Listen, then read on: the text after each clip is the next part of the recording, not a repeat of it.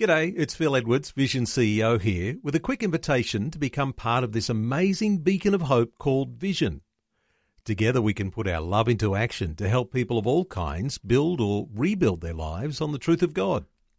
Please consider the part you can play during our upcoming Visionathon appeal, remembering that it's your support that makes Vision possible, including this podcast. Audio on demand from Vision Christian Media. So here's what we know about God already. He's the owner, and He's not going to be happy until every seat around the table is filled.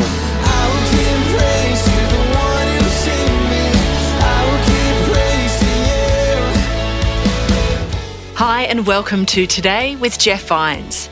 Today, Pastor Jeff talks about being a table community, a community that includes and invites people into relationship, just as God pursues us for real connection with Him. God says to them, don't withdraw, permeate the city with salt and light. Go right in there.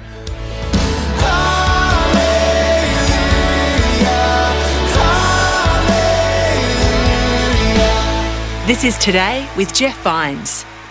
Father, we thank you so much that you pursued us, that you go hard after us, that you left your home in glory to come down and to experience humanity for the sake of bringing those who were far from God near to God. Father, when we think about the multitude of things that for which we've been forgiven, we're just amazed. And we're amazed that a God like you, the creator and sustainer of everything that is, would chase hard after us for relationship. That you'd be willing to sacrifice your own son so that you would not lose us. We are grateful and humbled. In Christ's name, amen. Now, I want you to do something this weekend. You got to do this quickly. I want to give you two themes here. I want to give you two pictures to look at. And the first is a huge tower. And when you look at a huge tower, you're thinking of something that is tall and intimidating, somewhat exclusive, right? Towers are tall, intimidating, somewhat exclusive. Then on the other picture, I want you to look at a table. A table it's smaller, lower to the ground, and it's inclusive and inviting. So you got a tower, tall, exclusive, intimidating. You got a table, smaller, it can be wide, but it's inclusive, it's inviting. Now here's the reality of what I'm about to show you in the scripture. Every person in the room has either a table or a tower mentality. It's how you live. Now, if you've got the wrong mentality, it's very difficult for you to admit it. That's part of the mentality that you have. But Jesus talks again and again and again that individuals and corporate organizations, nobody's immune. Lay people, pastors, teachers, everyone. No one's immune to this. You either live your life with a table mentality or a tower mentality. What I want to do in the next few minutes is help you decide which one you are, and then in deciding that you would have the courage, if you're in the wrong one, and there is a right and wrong one, that you'd go to the right one. Okay? So let's deal first of all, what is the table mentality? Two passages of scripture this weekend. Luke chapter 14, where Jesus illustrates a major component of the kingdom of God is the call to go out and invite people. And then we'll get to the other passage later, tower people in Genesis 11. So here we go. Luke 14, Jesus says this. Let me kind of summarize it for you, and then I'll get to the passage on the screen.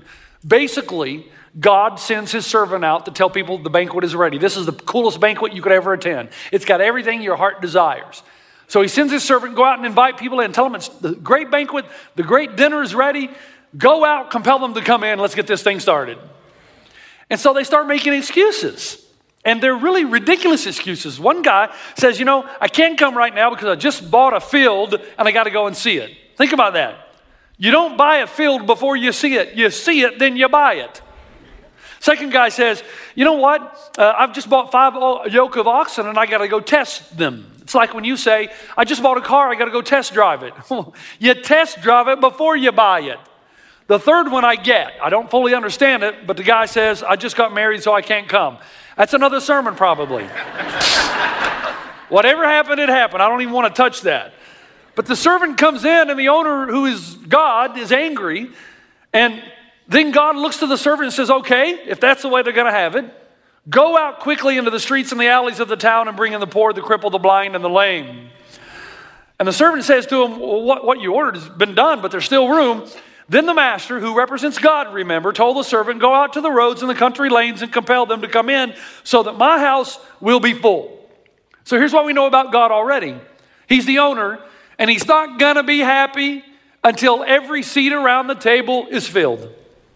And he's so frustrated with empty chairs that he tells them, go out and compel whoever, wherever, highways, byways, the streets, the alleys, the difficult districts. Go out and compel them. Have you ever begged anybody for anything? All right. You know that there's a sense of urgency, isn't there? It amazes me that this language is used by Christ himself. Go out, beg them, compel them. This is what they're looking for, and they won't see it. Do whatever you have to do.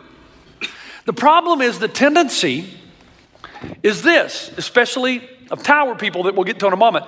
The tendency is to settle down, not to go out. To just drop anchor and say, this is good, this is enough right here. This is a control safe environment. I like this. But all through the Old Testament, God kept saying, go, be fruitful and multiply. Easiest command God ever gave, be fruitful and multiply. Easiest one to obey, isn't it? Come on, I can do that. You want me to do that? Oh, sure, I can do that. Honey, but God said, be fruitful and multiply. I'm just obeying God. Go out, expand, don't settle down, don't stop, go. God was so intent on this that when the Babylonians came in and took the Israelites into captivity, there was a false prophet by the name of Hananiah. And he tells the people of God, hey, let's stay out here on the Kebar Canal and not move into those heathen territories of the city of Babylon. Don't move into the city, he said. We're believers and they're not. Babylon is the source of pagan culture, so have nothing to do with Babylon or its people. And as a matter of fact, Hananiah, the false prophet, says, stay out, pray against the city, pray that God will bring destruction. What does a prayer meeting like that look like? God, we pray that you would drop a bomb on Babylon. God, by your grace and mercy, send a plague and destroy these people. Think about that. That's what Hananiah is saying. Jeremiah gets wind of it. He says, whoa, wait a second. This is not God. The true prophet of God, who's still living back in Jerusalem, or Judah rather, he writes them a letter, and the letter's recorded. He says, this is the revealed word of God for people who feel like they're living in exile. Okay, time out. Do you feel like you're living in exile? Stay with me, we'll build on this. You ever feel like, okay, it's a week gone by, you've gone to the movies, you've watched television, you've listened to the news, true news and fake news. And do you ever have a time in your life when you think, you know what, I've had enough of this. I'm going to go build me a shed somewhere in Montana and get away from these crazy people. They don't stand for my values. It's a rat race. They're chasing things I don't chase. They're pursuing things I don't pursue. Man, I'm out of here. I'm going to work this out. I'm going to go to Montana, live in a shed somewhere with maybe a horse and a couple of dogs. That's it. And you know what God would say to you? Don't do it. Not the call on your life. That's not what you're supposed to do. Jeremiah says, this is what the Lord Almighty, the God of Israel, says. To all those I carried into exile from Jerusalem to Babylon, build houses and settle down, plant gardens and eat what they produce, marry and have sons and daughters. Find wives for your sons and give your daughters in marriage, so they too will have sons and daughters. Increase in number there, do not decrease. Also seek the peace and prosperity of the city to which I've carried you into exile. Pray to the Lord for it, because as it prospers, you too will prosper. Do not let the prophets and diviners among you deceive you. Wow. This would have been unbelievably counterintuitive to the first people of God, just as it is to the second people of God, the church. God says to them, don't withdraw. Don't go to Montana and live in a shed. Permeate the city with salt and light. Go right in there. Now, don't assimilate. Don't become exactly like them. There's got to be distinction in your life, but don't separate. Permeate the city. And whatever you do, don't wish destruction on it. Don't have a prayer meeting and say, God, people in LA are so heathen, get them. Cause a tidal wave to just wipe out the city, especially Hollywood, those evil people. Don't do that. God says, that's not my heart. He says, seek the peace and prosperity of the city to which I've called you or carried you into exile.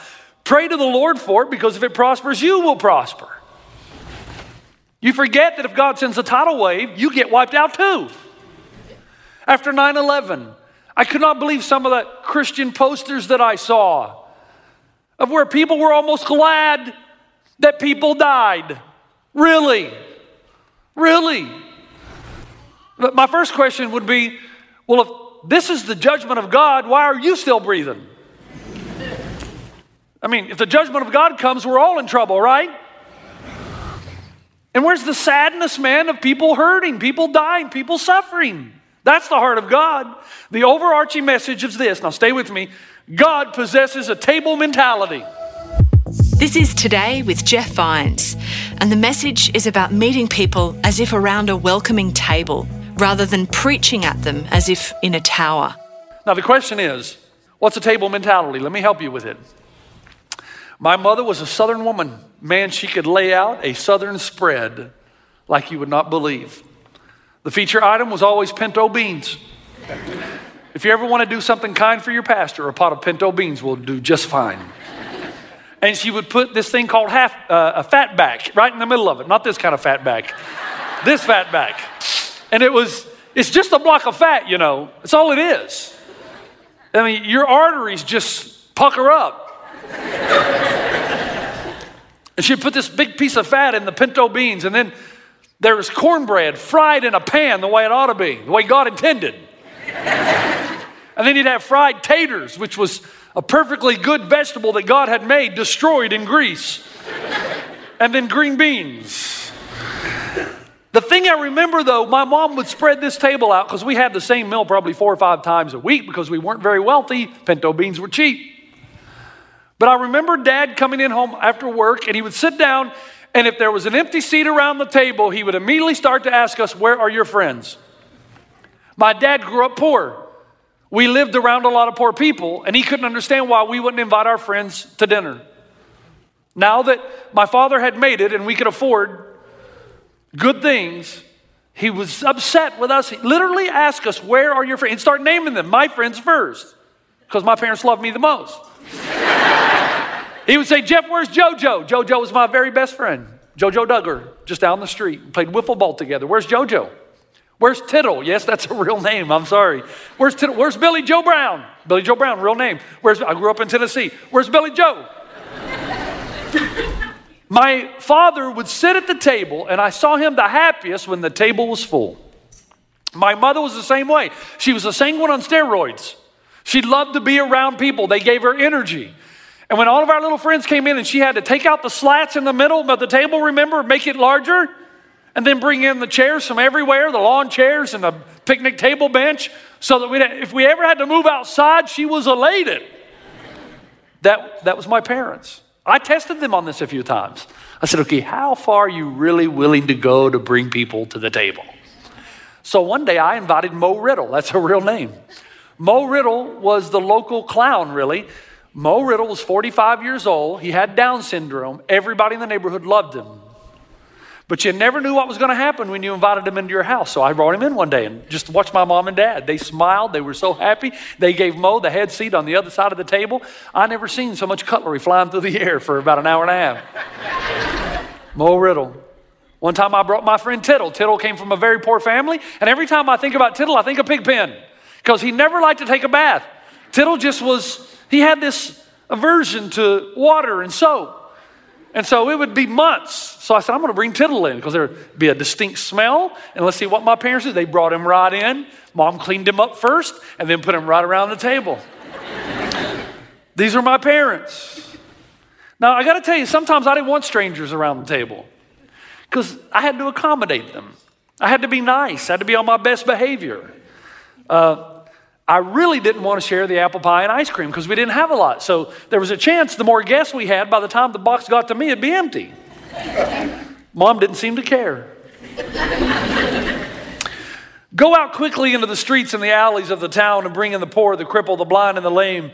Sir, the servant said, what you've ordered has been done, but there's still room. The master said, then go out to the roads and the country lanes and compel them to come in so that my house will be full. Who are people with a table mentality? I'll tell you what they are, who they are. They exhibit the heart of God. They continue to move out. They never settle in. They live to see a full table. They're disheartened, even frustrated if they see any empty chairs around the table. And they're so frustrated that they have to go to the ends of the streets, the ends of the alleyways, the end of the work cubicle, the end of the earth to compel those who are far from God to come near. And it's not like table people are not smart. They're smart. They know it's going to be difficult. It's going to require energy. It's going to require sacrifice. They know that the ice cream box might come to them and it's empty. But they don't care. It's worth it. And at times it's, if you're a table person, incredibly inconvenient. Because when you have more people come in, there's going to be more dishes to do. It's going to take you longer to clean up. There's going to be more tension in the air as the new guest might say something that really offends you. He may say something like, Ronald Reagan was a loser. Or the Dodgers, I hope they lose every game. Or 80s music really sucks. They may say things like that. And even use those words. But table people, they don't care. Because when the table is brimming all around with new people, it just brings them alive. Because they have the heart of God. Now, that's table people. Let's talk about tower people. Genesis 11. Here we go. Now, the whole world had one language and a common speech. As people moved eastward, they found a plain in Shinar and settled there. They said to each other, come, let's make bricks and bake them thoroughly. They used brick instead of stone and tar for mortar. Then they said, come, let us build a city with a tower that reaches to the heavens so that we may make a name for ourselves. Otherwise, we'll be scattered over the face of the earth. So let's talk about tower people. First thing about tower people, they're settlers. Look at verse 1 and 2. The whole world had one language and a common speech. As people moved eastward, they found a plain in Shinar and settled there. Now, there's nothing wrong with settling unless God tells you not to. And if God says, don't settle, be fruitful and multiply, go out, increase, influence, permeate, expand, then that's what you're supposed to do. Now, here's the question. If God tells you to do that, what is it about settling that attracts people? What is it about tower people that you like so much? People who just build a tower, protective wall. Well, it's comfortable. You can dictate who gets in and who gets out. And you can gather people who are like you into the tower. Build walls to keep everybody who's not outside. Here's the problem, though. Most of the time when you build a tower and you want to settle, it's because you want more control and you don't want surprises. But the reality is the opposite happens. Because do you know how much effort it takes to maintain a tower? When my wife and I first moved, we were looking for a house. 2 years looking for houses. 2 years. And it was a time when demand was high. So every time Robin would find a house that she liked, guess what happened? Somebody would move in and pay cash and buy it right from under us. She was getting ticked, and my wife never gets ticked. Well, other than at me. But she was not happy. We found a place up on the 210. He got us out of LA County and high taxes. And I saw a look in her eyes, and I know it's a look I've seen in many young women. It's the look of settling. You know, the girl who dates and dates and dates and finally gives up on ever finding anybody good, so she just settles for a guy. Now tell me something. When she settles for this guy, tell me the hard work isn't going to start after she gets married. See, by settling, you think you're in control now, but you're not. It controls you. Well, we got this house because Robin had had enough. And I'm telling you, this house is making a couple of serious efforts every year to kill me. It's got more problems than you could ever imagine. The roof, I had to replace it. It needs a fence around the backyard. It's falling down. The wiring is old. The plumbing is old. I'm paying a dear price. What I thought I could control is controlling me. This is the thing about tower people that they don't get. They get so protective of their little philosophies and their little cliquish groups and their little things that they like so much that they built a tower to, that they're just miserable people because they live in constant fear of change. And it takes a lot of energy to protect sacred cows, like what food we serve, who gets a seat at the table, what kind of dinner music will we play, how warm or cold is the room, where is my personal comfy chair. If I build a tower, I can just settle down and I think I'm in control, but you never are. You're miserable. Here's the second thing about tower people. Tower people are settlers. Tower people are exclusive. Look at verse 3. They said to each other, come, let's make bricks and bake them thoroughly. They used brick instead of stone and tar for mortar. Now again, What's wrong with building with bricks? Nothing unless God tells you to build with stone.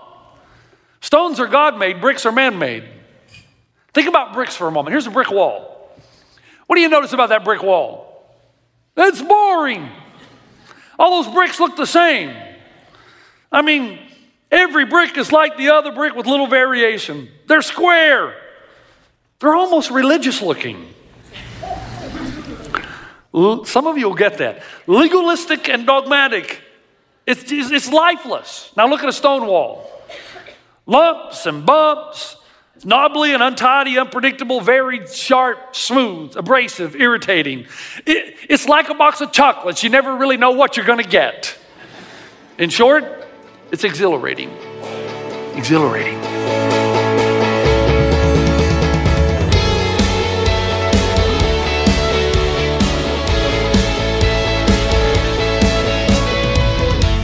This is Today with Jeff Vines.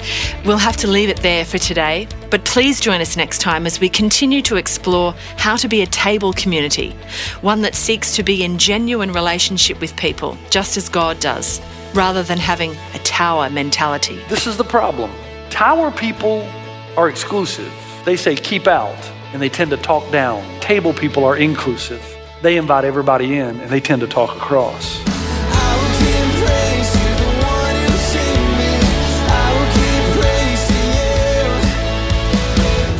Today with Jeff Vines. Just another way Vision is connecting faith to your life.